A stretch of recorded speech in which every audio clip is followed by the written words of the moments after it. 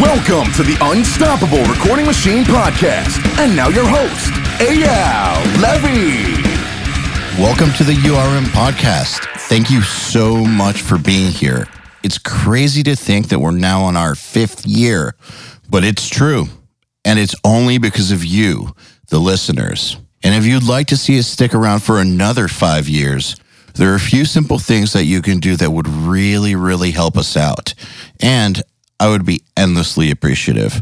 Number 1, share our episodes with your friends. If you get something out of these episodes, I'm sure they will too. So please share us with your friends. Number 2, post our episodes on your Facebook and Instagram and tag me and our guests too. My Instagram is at Eyal Levi URM Audio. And let me just let you know that we love seeing ourselves tagged in these posts. Who knows? We might even respond. And number 3, leave us reviews and 5 stars, please, anywhere you can. We especially love iTunes reviews. Once again, I want to thank you all for the years and years of loyalty. I just want you to know that we will never, ever charge you for this podcast, and I will always work as hard as possible to improve the episodes in every single way possible. All I ask in return is a share, post, and a tag. Now let's get on with it. Welcome to the URM Podcast. My guest today is someone who you really should already know about and requires no introduction. But on the off chance that you don't know who he is, let me tell you. Garth Richardson is one of the most prolific names in the audio world. He was trained by his father, Jack Richardson, who worked with Alice Cooper, The Guess Who, and Bob Seger, among many others. Garth spent his teenage years assisting on major albums for artists working with his father. His work can still be heard on radio stations across the world, including tracks from bands like Red Hot Chili Peppers, Nickelback, Motley Crue, Rage Against the Machine, Rise Against, Chevelle, Testament, and too many more to name. Garth also, with partners Bob Ezrin and Kevin Williams, founded the Nimbus School of Recording in Vancouver around 2009. And it is one of the legit recording schools out there. You know how I am about brick and mortar recording schools and how I think most are a ripoff. His isn't. I'm going to shut up now. I present you Garth Richardson. Garth Richardson, welcome to the URM Podcast. Thanks for being here. Hey, yeah, it's going to be fun. This is probably the fastest that I have ever gotten on Skype and straight to recording with somebody before. Why? Why is that? Is it because, you know what, they're having a hard time doing this kind of stuff? Or No, it's not that. It's usually there's like 10 minutes of like chit chat and just shit. And like, I love this. We just got on and within 2 minutes, we're just into it. Well, you have to realize that my father, when he was doing records in the old days, he said noon. Noon meant you were sitting at the console and you were hitting play. Yeah. Not noon showing up and have a coffee, maybe get some breakfast, chat for like about an hour. He was like, let's go. So, you know what? That's my thing. I really do respect that. I honestly wish that more of the music industry operated that way. I have this little theory that while, especially in that era where downloading wrecked everything, that the biggest enemy to the music industry is its own work ethic, usually, in my opinion. Well, you want to hear something funny?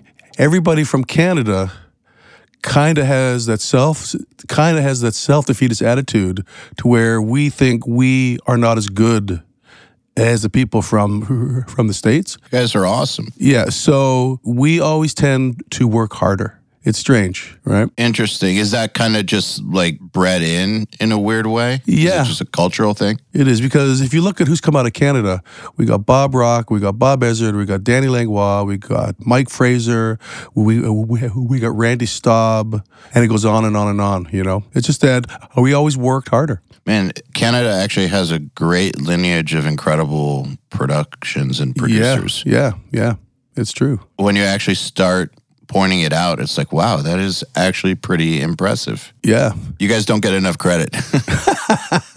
Well, you know what? We do have Justin Bieber, so, True. That new single of his, I wanted to hate it. I really wanted to hate it, but it's the hookiest, most simplest song in the world. It works. Oftentimes I feel like with artists like that, I get this inner desire to hate them because of their fans Right. more than their actual music. Right. I get that. And then I find myself hearing their music and it's like, how do I reconcile this with myself? I kind of like it. I don't want to like it, but I do. Yeah, same. The same feeling. It's like, this really is a good song, but I don't want to like it. But you know what? I do. It's strange. It's something funny in the heavy music scene is that the bands that I've noticed are the most hated tend to be the biggest. So what I always wondered was, are all these haters, do they have, back in the CD days, do they have secret copies of all these albums? Remember bands like Slipknot or Avenged Sevenfold just getting so much hate, but yet these bands are going multi-platinum. Yeah. So somewhere there's a disconnect between reality and the way people are talking about it in public. Well, you know what? Name me anybody that you know, and this band sold 10 to 12 million records. Anybody you know that has a copy of Hootie and the Blowfish.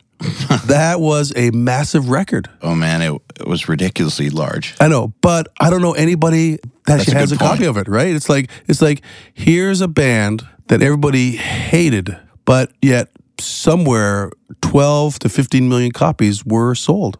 And you know what? Great songs. I believe that a lot of people just hid their CDs. True. Okay. I'm convinced. Okay. I'm convinced.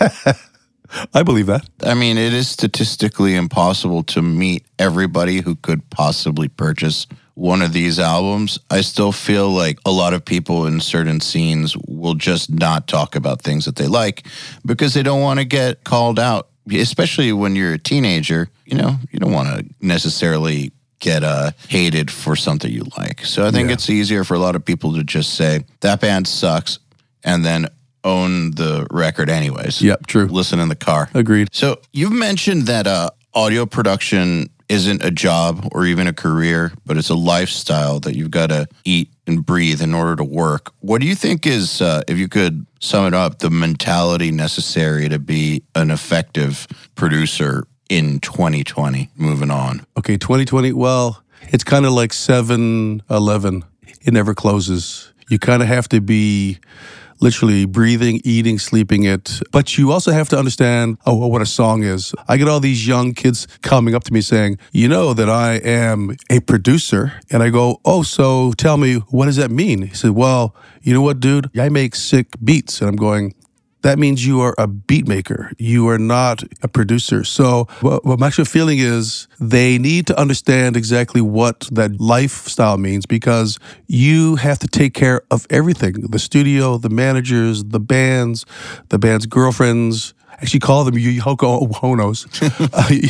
You have to have an actual grasp of everything that goes on to make someone's actually music, and all these young kids just think because that you have a laptop means that you are a producer. And you know what? That is wrong. Well, that's just one small part of the equation.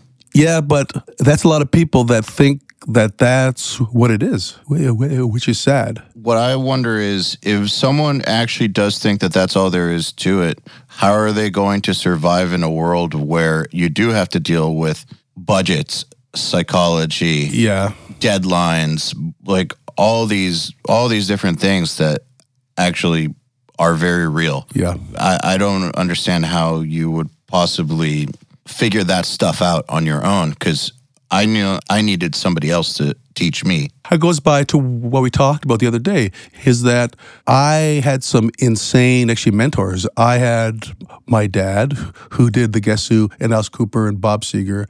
I then had actually Bob Ezrin, who did The Wall and on and on and on. And then I also had Michael Wagner, who did some sick bands in the 80s. And it's like they all taught me that you have to care. You really have to show up and you have to pay attention to every aspect of everything every day. Do you feel like maybe that level of mentorship is something that's getting lost a little bit in this modern age? Yeah. You know why? Because everybody's in their bedrooms. And two, nobody can afford to pay you anymore because of the budgets are getting smaller and smaller. There's kind of this big divide happening. It's kind of all over the world to where there is no more middle class. You have to begin at the bottom, then you work your way up into the middle class, and if you have a hit, then you go up into the top class. There is no more middle class. There's no more spending 6 weeks on a record. You will now spend it every Friday, Saturday, Sunday, and then you'll take off the week because the band has to work. You have to have a regular day job, and then you get back to it again the next Friday night, Saturday, Sunday, right? So it's kind of the actual weekend warrior thing. When you were coming up, was there more of an artist middle class? Oh, totally. There were records being made every day, 7 days a week, 365 days a year. But from every aspect of every budgetary band to where some bands had actually 40,000, 60,000, 80,000, there was always labels finding new talent. Mm-hmm. Now you kind of have to get your record done for the label to actually look at you. How would you suggest that someone who wants to learn this stuff, and I agree, because, I'm a little younger than you, but I still remember in the 90s when I was growing up that there were studios everywhere. Yeah. Everywhere. Yeah. There's a lot of bedroom studios now, but what I mean is there were commercial facilities everywhere. When my band wanted to record, it was my high school band, but still, just remember 1993 looking up where to go, and there were like 50 places just here in Atlanta. Now, there are like 50 bedroom studios or more, but legit studios, there's maybe 3 in this town. Yeah, it's sad. Because you know what? When I grew up, there was a sign that was on my dad's studio, a control room door. It said, "Closed session, dial 8 on the intercom." When that door closed, that was a vault that would close. And you would be in that room for 12 to 14 hours. And then if you had to have a pee break, you would leave, go pee, and you get back. And there was this level of commitment. And there was that magic. Magic was actually happening in that room to where there were no computers. There were no Apple C, Apple V, there was no Beat Detective. You played. You were this group that literally played as a group, and it was that vibe. And you would have all of these engineers coming in, and you'd have all of these producers coming in, and you would pick all of these insane techniques that they would do, and you go, "That's a good one. I'm going to put that into my brain. Oh, that's not a good one. I don't like that. I'm just going to put that over to the left." And you would have this incredible mentorship coming at you every single day to where you would learn, and you would learn not what to do and learn what to do. You can't do that if you're in your bedroom. Yeah, there's literally no way to do that. Yeah.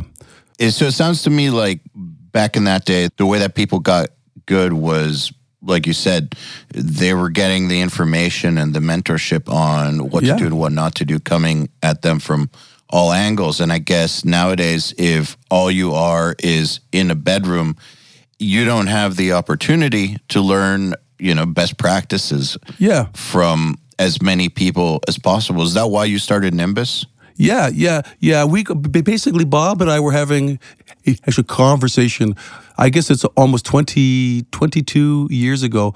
I actually moved back up to Vancouver, and I'd done like a whole bunch of records here. And I called them up and said, "I have just fired my 34th runner or my 34th second engineer because they didn't know what to do.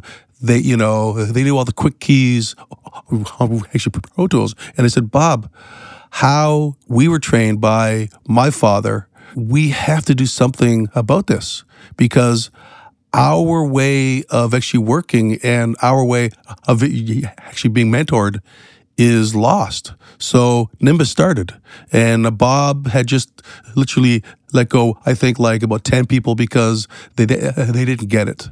So Nimbus is all about being mentored and being shown how to do it the right way. If the students or Nimbus walk away with one skill from their time there, what would you hope that would be? They literally know how to hang. That's a good one. That is the most important gift that you can give someone.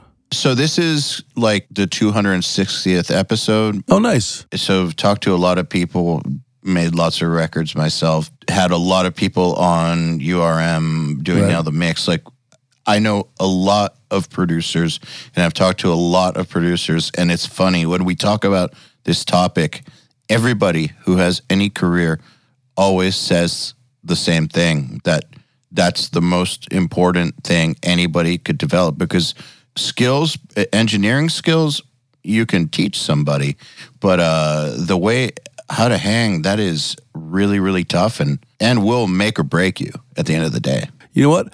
That is the most important thing that you can have, the best skill. When I was actually, 15, 16 years old, I used to go down to my dad's studio and clean. I had his company called Gar Janitorial Services. And my job was to go down after school and clean the bathrooms and clean the floors and vacuum and dust. And then after I was done, I would go hang out in the control room. And I got to watch the first Peter Gabriel record being made with actually Tony Levin, Larry Fast, Robert Fripp, Steve Hunter, Peter Gabriel, Alan Schwartzberg, Tony Levin, just to name a few.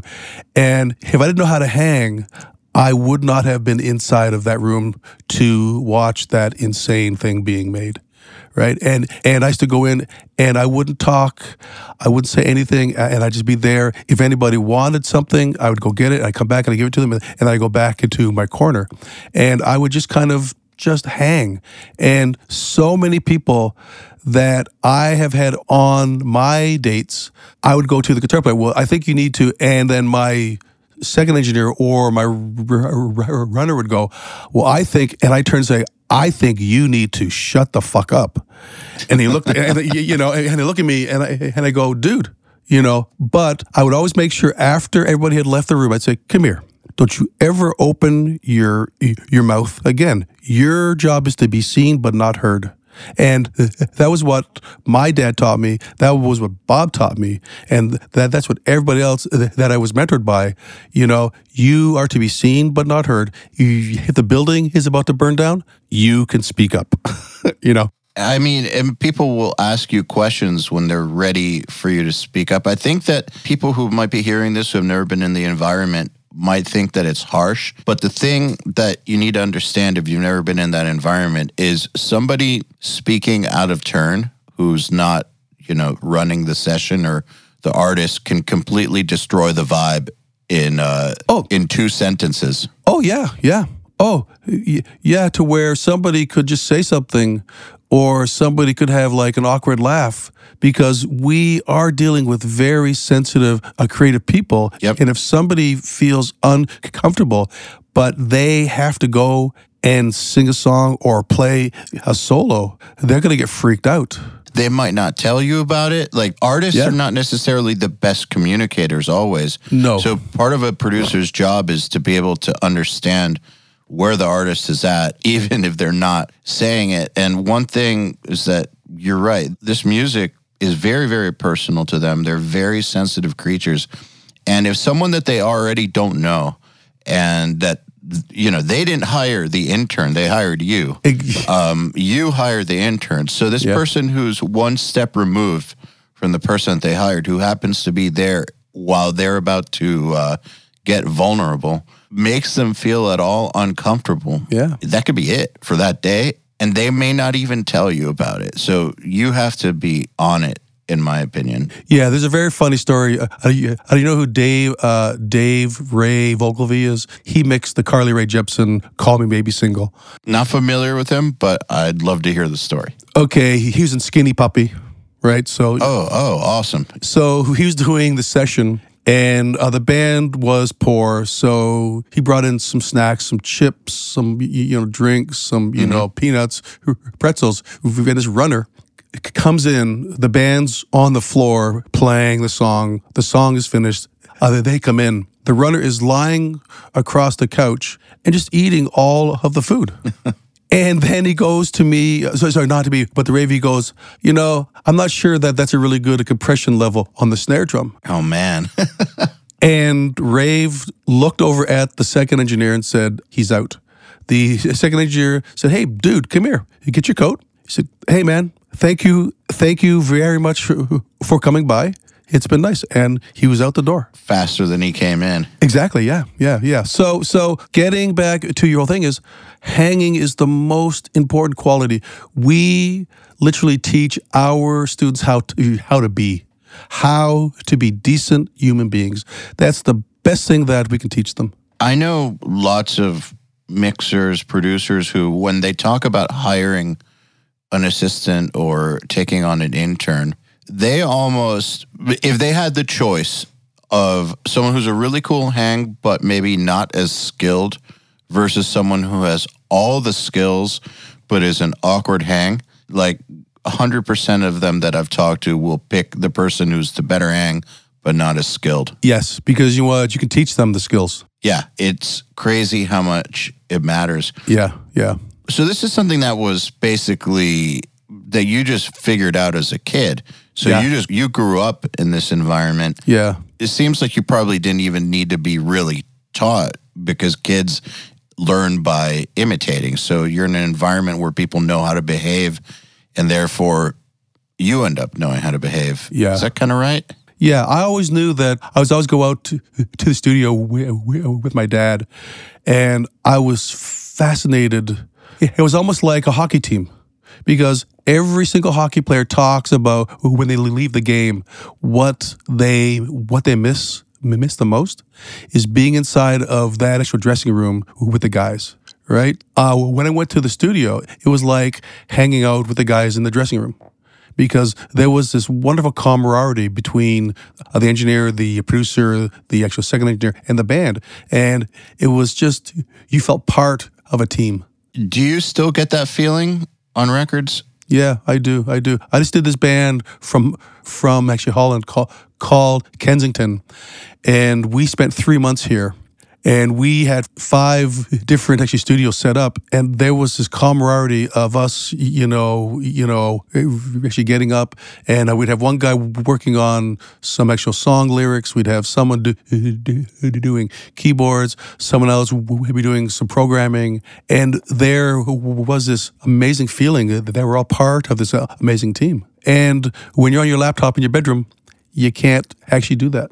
So by 5 studios, you mean, so there were like 5 independent rooms with like their own workstations going. Yep. Just out of curiosity, on a project like that where there's all that going on, how do you make sure that you don't have versioning errors between the different sessions? Like, how do you make sure that everybody stays current? Okay, because basically we have the mothership, and it happens to be the main actual hard drive, and the engineer is solely responsible to make sure that mothership is always up to date, so that all of the files coming from all the other rooms always at the end of each day show up in this room. Makes sense. Yeah, because basically everything it's backed up on 3 different hard drives, so that we have 3 safeties, and then now we have the master. Because if you know what, in the old days, if somebody stepped on a piece of tape, you actually get out the ironing board, a towel, and you'd iron the tape back, and you'd like flat tape out and go, okay, guys, we're good. In this modern age, if your hard drive crashes, it's gone. There is no. We can get out the iron and But you could try that. You could try that, but you know what? It's gone. So we always have the actual gatekeeper, and that person is my engineer, and he is solely responsible to make sure that all of the audio from any of the rooms ends up in the master hard drive, and then it's safetied. So one person handles all that. One person handles it, yeah. Yeah, man, I can imagine that if more than one person was handling it, that's inviting chaos. Exactly. So is it this sort of thing like the session starts when it starts and it ends when it ends, and then as soon as it's over, then his day's not over. He then compiles everything, Yes. make sure that the mothership is totally up to date, and then the next day, everybody has the right starting point. He has a new versions. Yeah. Yeah. We'll give them lists at the end of the night saying, okay, can you do like a extra rough mix with all the new parts? Would you give it to this person? And that person needs this. So would you do that? And then we just have a whole list of it. So it's kind of like we are the hub. That's a cool way to work. I like that too because it invites everybody to be creative, and it gives the opportunity for nobody to get burned out. Yeah. Yeah. It's fun, actually. Yeah, and you avoid certain problems like the typical problem with vocals on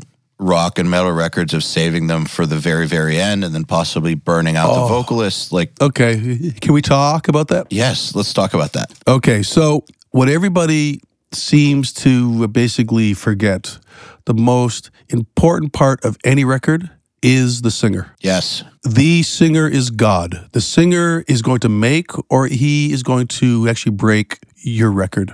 When I was actually second engineer a long time ago, and what you just talked about, they would wait for the last 3 days. And the singer would have to sing 12 songs, do all the doubles, do all the harmonies in 3 to 4 days. And you could see these singers as it's getting closer to the end of the record, you could see the stress on their faces. Yeah, of course. And it's just like, and I've watched that and watched it and watched that. So what I do now, and I have done this for like the longest time, this is on the other smaller records, but as soon as I'm done drums and it's all ready to go, I will put down actual guide bass and actually guide guitars and have the singer start singing songs, because he gets into the flow of it. You may want to go back and redo the first song you do, but you're starting it from right when you're beginning the record that the singer's singing, because you're going to have to change actually lyrics maybe. You may have to come up with new melodies, but if you're doing it in the last three days, the pressure on him is astronomical, and why people still do that is beyond me. Yeah, and not just all those changes, but also it affords you the ability to give the singer days off. Yeah. It's crucial. Yeah, because you know what? It's kind of like a drummer when you bring them into the studio. And I've seen people make drummers play for 12 to 14 hours a day. And I go to the producer. I go, what show have you ever seen an actual drummer playing 14-hour show?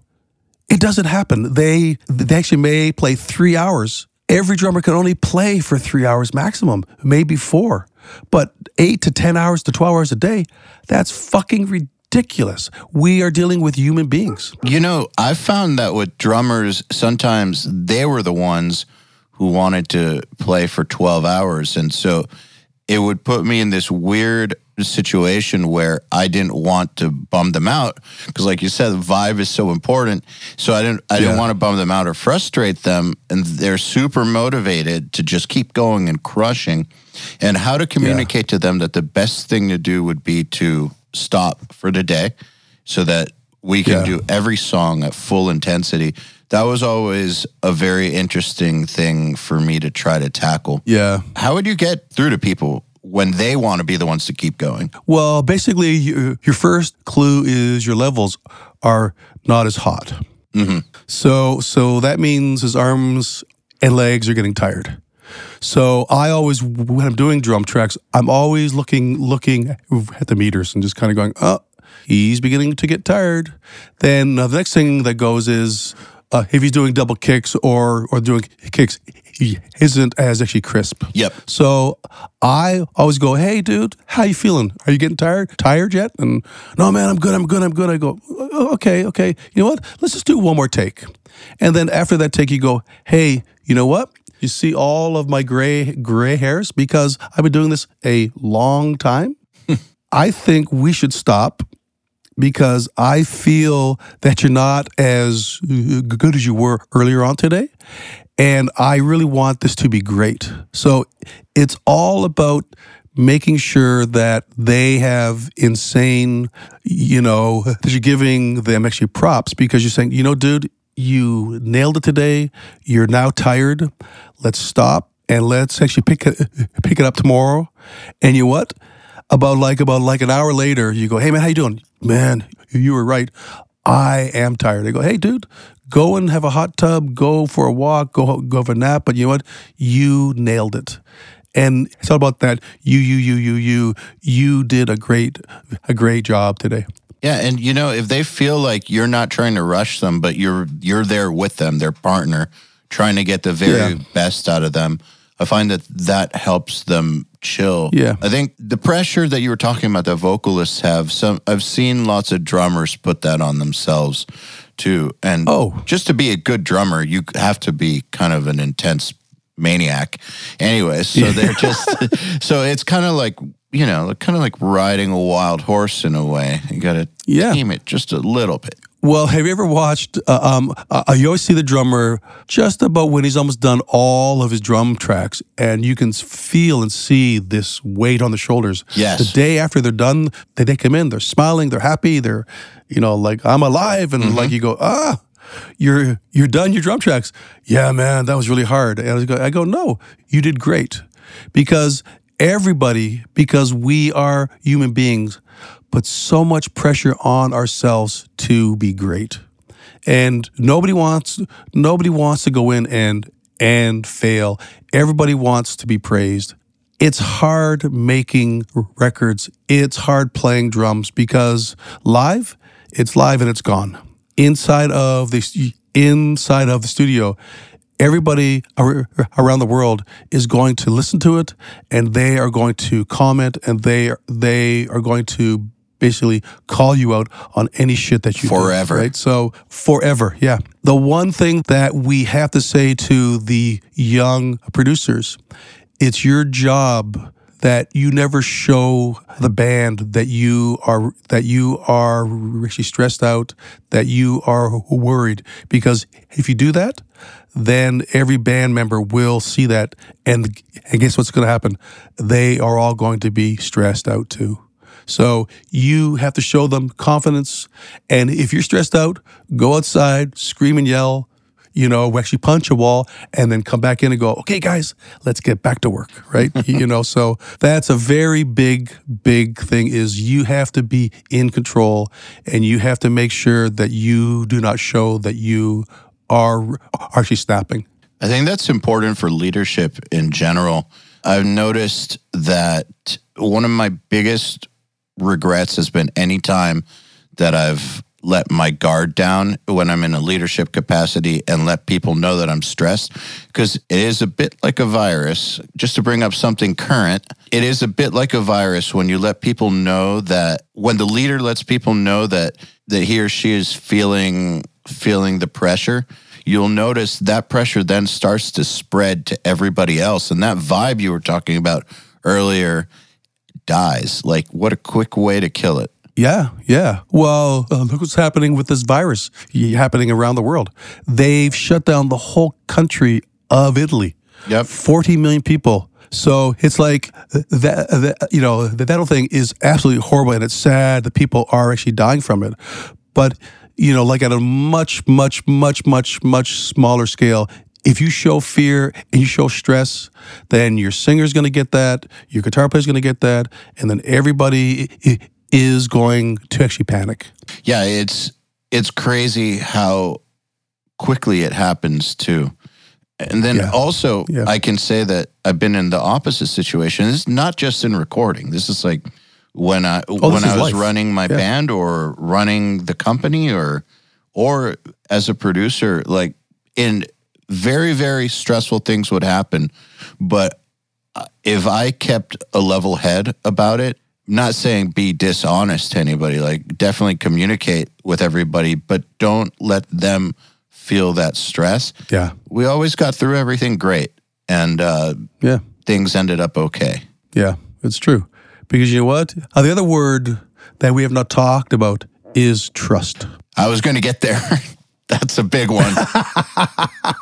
That's a fantastic word. You have a great actually story. I was doing this one band, and we were punching in the guitar chords, and you know, chord by chord, tuning, punching. I get a call from my manager, who is in New York, that got a call from the record label in actually London, England, which got a call from the guitar player, who was sitting 3 to 4 feet from me, and he was stressing out. And he was panicking, and he was, like, this is hard work. So I get the phone call. I'm like, yep. Okay, thanks. I said, hey, come here. Let's go out and have a talk. I actually pulled him out of the room so that nobody else could, know what we're going to be talking about. And I said, I just got a call from my manager, which got a call from your record label, which got a call from you, that you're not happy. And what? Yeah, this is really hard. I said, okay.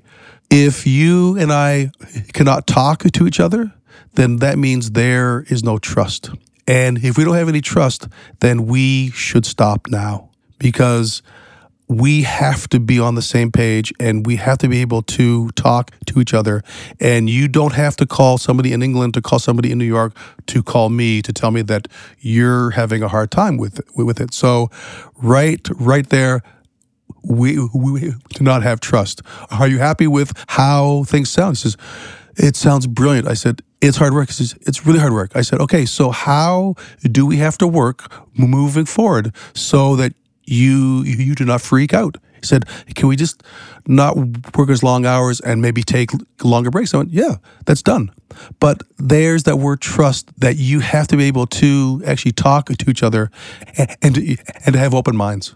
But my job is also to be able to see that actually prior to it actually happening, and that's a skill. Well, people will put off signs. They'll communicate it. Like we were saying earlier, a musician may not always tell you. No.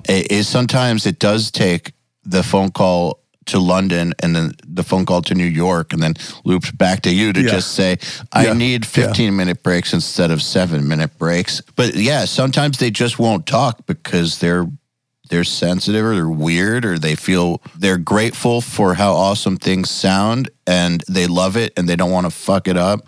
Or, there's all kinds of reasons for why they might not communicate. Yeah. And the quicker that you can figure out that they're not communicating something and then find a stress-free way to talk about it, the better. But how do you spot it when they're not talking about it? You know what? You can always tell by their body language. That's a good one. And also, when you're talking to somebody and they can't look you in the eyes, that's the first one I see. Yeah, just shoegazing. Yeah, they're like, I go, okay, dude, what's wrong? What's going on? And then, at that point, you do have to put on your actual child psychology hat, and you kind of have to basically let them talk. We had this one band, and this is probably my all-time favorite story. I'm at a band here, and the actual drummer and the guitar player singer were at odds.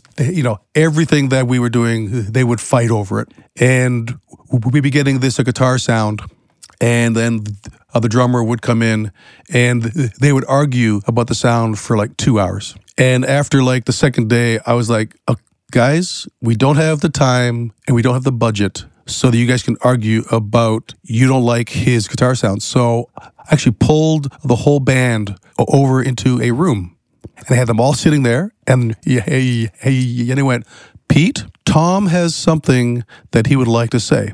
Tom, say it. And Tom would say how he felt. And I said, Pete, tell me what Tom just said. I went, no, that's not what he said. Tom, say it again to Pete.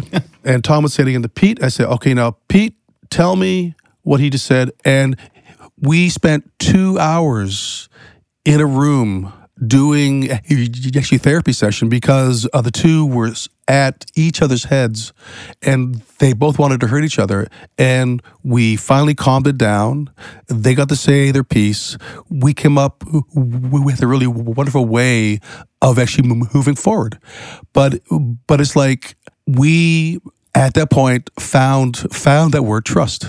that they could do that now. Just out of curiosity, Yeah. was it as if like they were speaking two different languages? Like one person was saying, this is my idea, and then the other person was interpreting it their own way completely, it sounds like, from what you just said. I think it was more that they had a record that they had a gigantic budget and it tanked.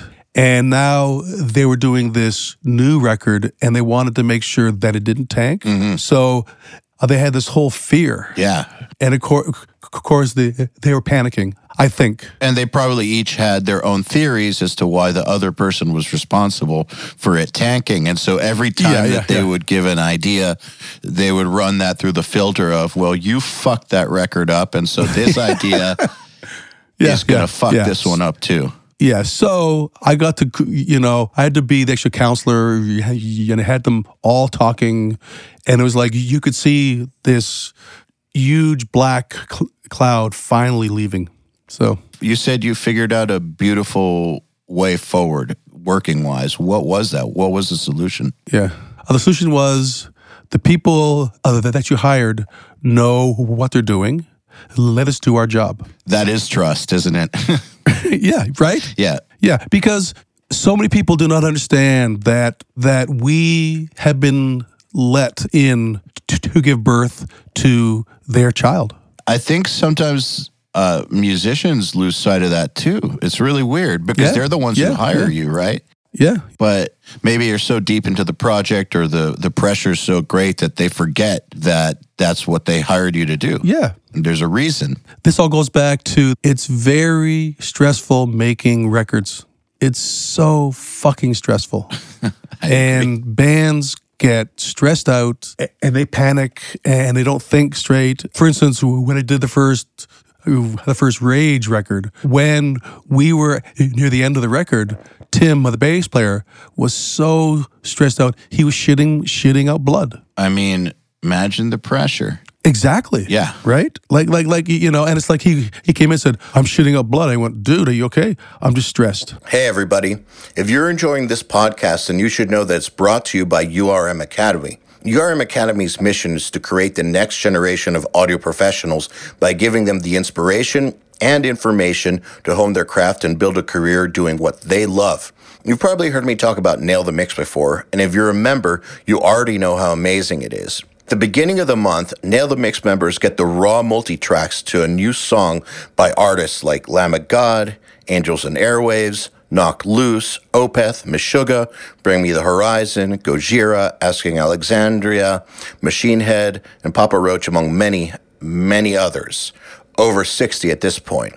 Then at the end of the month, the producer who mixed it comes on and does a live streaming walkthrough of exactly how they mix the song on the album and takes your questions live on air. And these are guys like TLA, Will Putney, Jens Bogren, Dan Lancaster, Tui Madsen, Andrew Wade, and many, many more. You'll also get access to MixLab, which is our collection of dozens of bite-sized mixing tutorials that cover all the basics, as well as Portfolio Builder, which is a library of pro-quality multi-tracks cleared for use in your portfolio, so your career will never again be held back by the quality of your source material. And for those of you who really want to step up their game, we have another membership tier called URM Enhanced, which includes everything I already told you about and access to our massive library of fast tracks, which are deep, super detailed courses on intermediate and advanced topics like gain staging, mastering, low end, and so forth. It's over 500 hours of content, and man, let me tell you, this stuff is just insanely detailed. Enhanced members also get access to one-on-ones, which are basically office hour sessions with us, and Mix Rescue, which is where we open up one of your mixes and fix it up and talk you through exactly what we're doing at every step. So if any of that sounds interesting to you, if you're ready to level up your mixing skills in your audio career, head over to urm.academy to find out more. I mean, stress is a killer. It is. Yeah, that has been proven. It's a known fact, yeah. Speaking of how to deal with different personality types, we were talking about how to help people understand something like, the drummer being tired but not wanting to realize it, or someone shoegazing and not making eye contact. Here's one that I've always had trouble with. Maybe you have a solution, a method for dealing with this. You know those types that will yes you no matter what. They'll always say that things are great. They will look you in the eye. They will smile, but something about it tells you that they're lying, that something is actually wrong, and then you end up being right. You find out 6 months later that they were pissed off the whole time. You find this out because you get the call from the manager or something like, keep trying to talk to this person, and all signals are that everything's fine, but then you get the phone call anyways. How do you communicate with those? Okay, so basically you have your team. Mm-hmm. Your team, because usually bands always actually gravitate to somebody that has no kind of authority, and they will speak their mind. Like your intern or something. My intern or my second engineer or my engineer, because they always become close to them, because I'm the guy that always says no. Yeah. Right? Dad. I'm that dad guy, right? So I always have my actual meeting with my team is, if you hear anything, any discontent, anything that is negative that is coming out of their mouths, let me know. Because bands will shit talk. They will. But I have also done that for many of the other producers that I've engineered for, or I was the runner for, or I was thinking of, and I go, hey, I want to let you know that I just heard this, and you may not be aware of it, but you should know. And again, it all boils down to that word trust. Man, I did that too, actually, when I was working under some people, and they didn't ask me to. I did it because I felt like they should know it. I was always afraid to tell them, but I felt like if I didn't, then I'd be doing them a serious disservice to not let them know that the singer from the band wants to leave if this one thing doesn't change. Like, you should know that. Again, it's all about trust. It's also always knowing what is going on around you at all times, because your job is to deliver the band's record. And if your second engineer completely wipes a song, the label doesn't call him and go, what the fuck did you do? No, it's your fault. It's my fault. So I tell everybody, the buck stops here. And my team knows that I have their back. They also have to have mine, right? It's kind of like if you don't deal with it right away, it gets bigger and bigger and bigger and bigger and bigger, and then it blows up. But if you deal with it as soon as it happens, it goes away. Some guy I used to work under told me that same idea about when to exert authority as a producer, because his philosophy was that you don't ever want to be a dick. You don't want an adversarial relationship ever, but they still need to know that you're in charge. And so if you're a pushover for, say, the first 4 weeks, and then it all builds up inside of you, and then one day on the 4th week, they just cross the line and you explode, it comes out of nowhere, you might fuck up the rest of the session. Whereas if there was something happening on day 1 that's out of bounds for what you think is okay working-wise, and you address it right then and there, then it's over before it can develop into anything further. And also, you've established boundaries, and that's essential, I think. Yeah. Well, the funny thing is when my father used to walk into the room, you knew he was in charge. When actually Bob Ezrin walked into the room, you knew he was in charge. When Michael Wagner walked into the room, you knew he was in charge. So you kind of have to have that persona that you are in charge. You are solely responsible for getting the record done. If anything happens, deal with it right then and there, because if you don't, it's going to fester and grow and grow and grow and grow and grow. You know. So, and you also have to. The other thing is, you never become buddies with the band. Yeah, that's hard. How do you walk that line though, between being cool but not getting buddy? Right. What I do is I always have one night out with the band before we start, and I buy drinks and we get fucked up. We drink and, we have Crown Royal and we have beer and we have champagne and we have whatever, and we have the best day. And then we get down to business. And after that point, like I never party with the band all the time. When we're done, I'll do the same thing. Mm-hmm.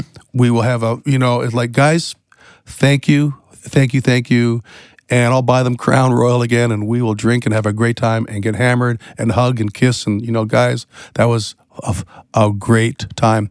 But from the day that you start with the first sound until you are done your job, you have to have a professional thing. Because if you don't do that, the band will slowly begin to not basically respect you. Yeah. And you have to have that professional. Well, they'll start to think of you as like a hangout buddy. Yeah. Rather than the boss of the session. Exactly. And what's interesting that I think I want people listening who don't have that much experience with this to understand is that even if they're hanging out with you and it's cool, if you lose that authority over the session and they lose respect over you, they might think you're a perfectly cool guy, but on a professional level, that'll be over. And bands are very capable of liking somebody, but not wanting to work with them. Yeah. That's a very normal thing. I mean, anyone in the industry has heard nice guy, or nice guys, but nice guy, but means something sucks. Something sucked. Well, that's like when you're going out on a date and you really like the chick and she said, I like you like my brother. And you're like, oh. Dead. Dead. Right? Yeah. So, no, again, I said this isn't a job, but it is a job. And you have to act like a pro. You do have to have a line. My dad used to, whenever somebody in a band would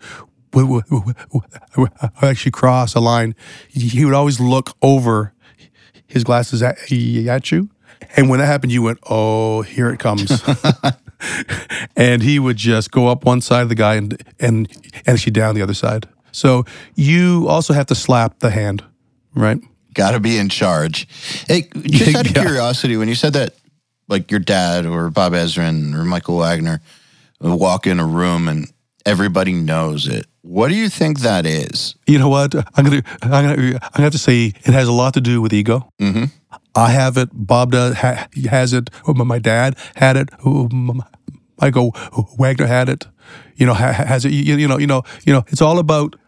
If you show up in the room and you show up and you're kind of like your actual body language is slumping over and you're kind of like nobody is going to pay like attention. But if you walk into the room to where you own this place, they're going to think that you're in charge. So, healthy ego.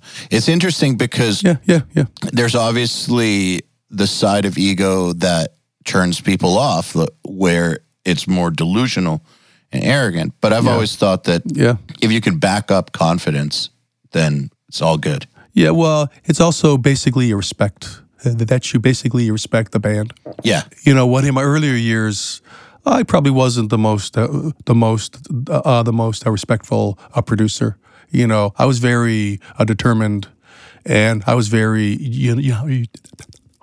I always wanted to make great stuff. Mm-hmm. And sometimes I would plow over the drummer, or I'd plow over the bass player, or I'd plow over the guitar player.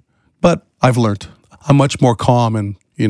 Just out of curiosity, when you would find yourself plowing over people, sometimes though, weren't the results magical? Yes. So where's the line? I was doing this one record in London, England, and the drummer showed up. It's a punk band. It's a hardcore punk. And the drummer shows up with a little splash cymbal. He shows up with a china, and he shows up with a bell. I looked at the guys in the band and went, "What up with the splash, the bell, and the china?" And they went, "Yeah, we're not happy." I said, "Okay, I got it." So we were doing the first song, and he's playing the thing, and he goes and he hits the china cymbal. And as he's playing the song, I walk over, I unscrew the cymbal, I take it off. I actually hand it to his tech. And when the song stops, I look at him and go, there is no China cymbals in punk. And then we get that song done. The next song, he goes and he goes about to hit the bell, and I'm standing by, like on the floor with him, and I shake my head, and he doesn't hit the bell, and I go over, I take off the bell, I hand it over to his tech, and I go, there's no bell in actually punk rock. Well, after about actually halfway through the record of actually doing the drum tracks, he went over to where he was staying, and he smashed every plate, cursing my name. He fucking hated my guts. Now, I had heard, because I had extra people there, and, they came back and said, oh man, he is fucking destroying his suite. And so he came back over, and after we were done all of his parts, we hit play and we played them all back. And at the end I said, hey, I'm sorry that I was hard on you, but listen to what you did. It's phenomenal. And you should be proud of this. And sometimes my job is very difficult, but I have to get what is best for that band, but not for each individual in the band. I have to make sure that I'm doing what is for that band's name. It's kind of like a corporation. What is best for that corporation? And he got it, but he still doesn't like me. It reminds me a little bit of when Corey Taylor was talking about working with Rick Rubin. Yeah. Well, he was talking about how Rick made him redo all the vocals on that record they did together, even though, they had the whole record done. And I believe at some point he just decided it was all garbage and made him redo everything. Yeah. And I think this was when Corey Taylor was getting sober also. Yeah, because you know what? Maybe he was a better singer when he was all actually fucked up. It's entirely possible, man. Yeah. Corey Taylor talked a lot about his intense hatred for him and how he never hated anybody as much as Rick Rubin. And then eventually he loved him because it turned out great. He got it. Yeah. Yeah. Well, there's a funny story. My dad was doing Dickie Betts from the Allman Brothers solo record. My dad said, Dickie, when you come in, can you be sober, please? So Dickie went, okay, fine, I'll be sober. He had to sing. He couldn't sing a song. And that's a tall ask sometimes. Yeah. He couldn't sing in tune. He couldn't get the timing. He was so fucking depressed. He left. The next day he came in and he was so fucked up to the point of where they had to get the two big boom mic stands, put foam around it, put it under his armpits to hold him up because he was so fucked up. And he sang 8 songs perfectly. Yeah, man, it's unfortunate, man. Yeah, there's that devil and there's that angel. Yeah. One thing I always tell, I don't record anymore, but one thing I always used to tell people was, if you're going to get sober, quit smoking, go through a big life change, go vegan, whatever the hell it is, do it at least 2 months before the record. Don't do it the week of, please. Like, spare us all and spare your own record. Yeah. Because you're going to put everybody, including yourself, through hell. Like, if you have a drug, look, I don't want you doing heroin, but don't quit when you're coming into the studio. Quit 2 months before or not at all. Well, I had a few engineers of mine that they decided halfway through the record that they were going to quit actually smoking. Oh, man. And I went, no, man, I'm going to quit. It's going to be great. And by day 3, they are the biggest assholes in the world. And they came into the control room, sat down beside them, and I lit up a cigarette. Of course, I don't smoke, and I've never smoked. I lit up a cigarette, and I went, oh, God, this tastes so good. Oh. And they both got up and they went out and they smoked. And then they were probably really nice after that. They were really nice. I said, don't ever quit in the middle of a record that we're doing again, because you are not a very fun actually person to be with. And they went, I get it. It's like you know what, you are absolutely right. If you're gonna quit, do it so that you've had time to get your body used to it. Don't do it when you're going to be doing the absolute most important thing. Yeah, I mean, I encourage anyone who's on something that could kill them to get off of it, but yeah, maybe not when we're recording. Yeah, I love it. Man, that brings up that whole can of worms about the self-destructive behaviors of musicians actually helping their creativity. Where do you stand on that? Because I've seen it too, man. I've seen it where people believe that they're not going to be creative without drugs, and I've seen people who actually really suck without them. But at the same time, I'm not interested in having people I'm working with die young. It's terrible. Yeah. It's kind of, you know what? I used to have to put into my contracts that if the band is not of sound mind, then I wouldn't be responsible for the budget. Fair enough. Because if they're doing heroin or smack or speed or cocaine or, there's all of the a plethora of drugs. Again, the label and the managers and the lawyers are saying it's your responsibility. So for all of you people out there that if you're being paid by somebody to do a job and your singer or your drummer shows up on speed or heroin or coke, let the people that are paying you know this is what is going down. Because if you wait until after, they're going to go, well, how come you didn't tell us? So again, if you have a small crack in your wall, fix it then and there. Because if you don't, it's going to grow to where it's going to fall down. I did 3 records in a row. The first one was actually heroin. The second one was heroin and coke and actually vodka, and then the third one was speed. And if I had to pick which one to never do again, it'd be speed. Why is that? Because they were crazy. It seems like it would be really exhausting. It was like, I literally had to, we were doing like a guitar part, and his nose began bleeding, and I had to stuff Kleenex up his nose so that the blood wouldn't get on his strings. Yeah. Because they were doing so much speed. You know what? If a band's doing heroin, they're going to be falling asleep. If a band's doing coke, man, I love you, man, bro. Speed is a different, horrible drug. It's, but now, too, I tell bands, if you're going to do any drugs, don't.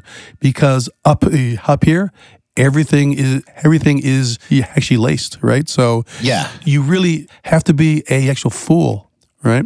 I don't think anyone should be doing street drugs in this day and age. Yeah, it's true. I know lots of medical professionals, and I'm not anti-drug or anything like that. I don't believe that it's my business what anybody puts in their body, and I'm not here to judge their demons, but I will say that I know for a fact that street drugs are laced a lot of the time, and you're playing Russian roulette, basically. Yeah. Now, the funny thing was band number 2, they were doing heroin and coke, but the one guy that was doing heroin and coke was actually a vegetarian. So it balances out. Well, no, wait. Yeah, that's true. I was having like a hamburger, and he had the balls to look at me and go, you're not going to put that into your body, are you? And I looked at him and I went, are you fucking serious? Dude, you're a heroin addict. You're putting that shit in your body, and you're telling me to not put beef in mine? That's so funny. It was just like, it was golf clap. Man, I had this girlfriend once who she was like real hippie-ish. And I remember once I was putting on deodorant, and she was smoking a cigarette. We were like outside or something. And she was like, don't do that. It's going to give you cancer. It's like saying that as you're exhaling a cigarette puff. Like what? A cigarette, yeah. I was like, I know. Are you kidding? She's like, no, it's made with all kinds of chemicals. She was 100% serious. The deodorant's is gonna give me cancer, but that cigarette's fine. But the cigarettes are not going. Yeah. It's kind of It's anyway. Don't do drugs. Yeah, That's all I have to say. Yeah. don't do drugs. You know what? Smoke weed. Weed. It's great. Do CBD oil, but stay away from all the hard stuff. It's bad for you. Man, I grew up in an era where it was made out to be cool. Yeah. The 90s bands that were popular really glamorized addiction. Yeah. They made it seem like a really, really cool thing. Yeah. I remember seeing recently a home video that Ministry did from touring in the 90s, and they've got needles coming out of their arms. Like, I couldn't believe it. And I think back to those days, hearing about all the heroin addictions and all that, and so many of those people are dead now. And it's really weird thinking back, because I know that drugs are still glamorized to some degree, like pills are. Yeah. But I think that overall, this is just my impression, but it seems like overall the industry has gotten smarter about this topic to a degree. I think you can no longer show up to work high. Yes. I think the youth are still doing it. Actually lost my neighbor about a year and a half ago. He was a young man and he did a bump, and the bump was laced. Sorry to hear that. So I think the industry is a little bit more kind of wise, because of the fact that they know that if they do something, you could kill them. And you know what? People do not want to die. Yeah. And I think that also the business side of it, there isn't the same kind of stupid money flying around, and Yeah. nobody wants to take a chance on something like that. Yeah, true. Agreed. Before we wrap up, I've got some questions from our audience that I'd like to ask you, because they were super stoked that you're coming on. David Power saying, do you look back to the early days and the peers you started out with in and around Toronto and think about how such an amazing group of talented people gathered together? And do you ever think there was a recognition of such talent? Yeah. I think, my feeling is that I came through at the best time. I got to see and meet and hang out with some incredible people. Every day, Peter Gabriel would come in the door and go, "Hello, Garth." I go, "Hi, Peter." That's crazy. Right? And you know what? Nice guy. He would take the time to say hi. And you know what? You look back at all those times and days to where they were incredibly talented people, like to watch the first Peter Gabriel record being made live off the floor was insane. Yeah, that's history. There was no, we're going to get the drums first, and then we're going to edit the drums, and then we're going to get the bass. Well, then we're going to edit the bass, and then we're going to do the vocals. But you only have to sing me the first chorus, and then I'll fly it. It was like they worked it, and they played with such vigor and just passion. So those early days are special, and I actually miss it. Because there's very few bands that actually could go into the studio and play live. It's a total rarity. It's very rare, yeah. It's sad. Yeah, I think that at least in my world, heavy music, I could think of like once a year or something that a band could come in and really lay it down. Yeah. That in that way. Question from Sean Allen Roberto Frost, which is, he has two. First one is, Biffy Clyro's Only Revolutions and Opposites has some of my favorite rock band sounds, vocals, bass, etc. Right. I was wondering if you might discuss how you went about creating those sounds with Biffy. How much of it was already there, meaning just in how they play and who they are, and how much of it did you have to finesse? The funny thing is, when we did Opposites, that was record number 3, and I had told Ben, the drummer, I said, "Do you know the lyrics yet?" He said, "Yeah, I do." I said, "Okay, so when you're playing the drum parts, sing, and when you're singing, you can only keep time." And I said, "So let's go through the songs, and he would keep time and sing the songs in his head so that he never got in the way of actually Simon, the singer. The things that I kind of helped them with was for them to be able to actually listen to each other, because I do find, like a lot of bands today, that when they're playing, you go, stop, what are you playing on the bass part? And of course, the bass player plays a part. And I said, and what are you doing on the drums? And of course, they go, oh, is that what you're playing? I didn't know that. So part of my job is to teach the bands how to listen to each other. And I spend like a lot of time with actually Simon and James and Ben, that they began to realize that everything has a space and everything has a part. And if you're doing a big drum fill over a very kind of important vocal, then that'll get in the way. Something has to give, and it's always going to be the drum fill has to go. My buddy was actually working with actually Max Martin, and he was doing drums on this one song, and the drummer played this incredible fill, and my buddy went to Max, "That's a brilliant fill," and Max goes, quote, "That fill will cost me $3 million." Because that was a phenomenal fill, but wrong for the song. Yeah, man, that is such a brilliant tip to give a musician. Yeah. When you think about the idea of playing something more musically, it's or play the right part for the song. These are easy things to say, but when it comes to actually doing it, it's hard to really define it. So what you just said is sing along. That's perfect, because then by singing along, the space is already ingrained. It's in their head. Yeah. They know where to put it instinctually because they can feel where the breaks are or where they need to emphasize something. Yeah. I always do the stress point to where, like, I tell a band, I said, you know that song, Living on a Prayer? They go, yeah, by Bon Jovi. Yeah. I go, you know what? I was at the show and there were 80,000 people. And they go, yeah. And I go, you know, when the song stops and it modulates, and the whole band stopped after you had the modulation, and John Bon Jovi put out the mic, and 80,000 people were singing the actual drum part. And they were singing the drum part? I go, no, they were singing the fucking lyric. The vocals are the most important thing that we do with any record. And that was the whole thing with actually Biffy Clyro, was we spend like a lot of time making sure that everything fit. That's great.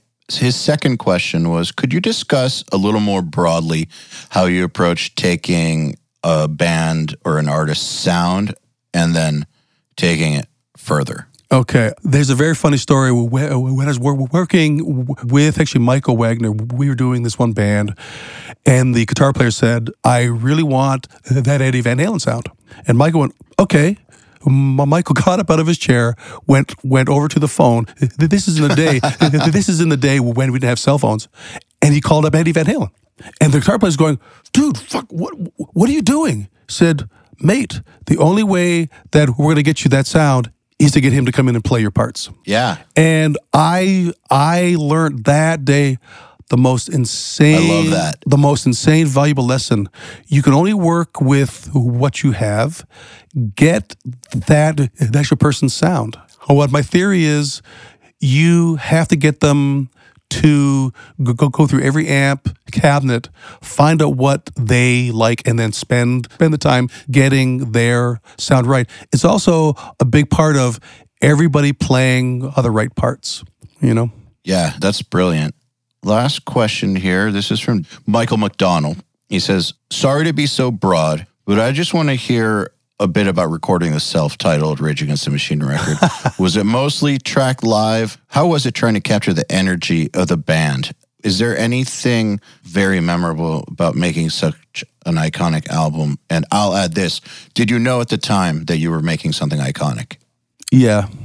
We did. We did the record actually 30 days. The budget was $90,000. I was in the middle of this other record. I got asked by Michael Goldstone to go see the band. I was in this little Van Nuys probably practice place, probably 12 feet by 14-foot room, and they played me 3 songs. My jaw dropped because I'd never heard anything like this before. Like, it was, oh my God. Now, I got asked to do this record. I did not want to basically fuck it up. I did not want to take them into the studio and put headphones on them and have their little space that they can only go so far because of the headphone cable. So I actually brought in a full concert PA system. I put Tim and Tom's amps in the back room. I put Brad behind the PA system, and I had Zach holding actually 58. And we made their live show coming out of the speakers. So all of our sounds that we were getting coming through the mics ended up going back out through the PA system. So we literally captured a lot of it live off the floor because I didn't want to do let's get the drums and then let's get the bass and then let's get the guitars. A lot of it was live. There's one song that if you listen to the one song, it's a ballad, Settle for Nothing. Tom wanted to redo his solo. Because of how we did the record, the old solo bled through actually Brad's mics. You can hear the old solo coming through the actual song, so it sounds like it was a delay. That's really, really cool, actually. Yeah, so you should go listen to it because it sounds like Tom plays, and then you can hear in the background of the old solo. I'm going to go listen to that, actually. Yeah, so that record was done literally live off the floor. I was the one that made them bring in their friends to come and sit and actually watch them record because I really wanted that live atmosphere. I guess one of the things that I've noticed on a lot of heavy albums is that when you have a band that basically sounds like an explosion of energy, it's very rare to actually get that captured. I think it's because of that split up way of tracking the overdubbing style. Yeah. I do think that there's a lot to it, that the energy is greater than the individual parts. Yeah. And so that special sauce only comes out when those people are doing what they do together. Yeah. I do think Brad is probably one of the most underrated drummers. Absolutely. That I've seen. And because he has actually pocket and he plays with such a feel, and it's like he's kind of shadowed by Zach and Tom. But Brad and Tim are the heartbeat of that band. And band is nothing without a rhythm section, you know? Exactly. Well, Garth Richardson, thank you so much for coming on the URM podcast. It's been a pleasure talking to you. It's been fun. Yeah, dude. It was really cool talking to you. It's been a blast. Thank you. Cheers. Okay, then. Another URM podcast episode in the bag. Please remember to share our episodes with your friends, as well as post them to your Facebook, Instagram, or any social media you use. Please tag me at Eyal Levi URM Audio. And of course, please tag my guests as well. Till next time, happy mixing. You've been listening to the Unstoppable Recording Machine podcast. To ask us questions, make suggestions, and interact, visit urm.academy and press the podcast link today.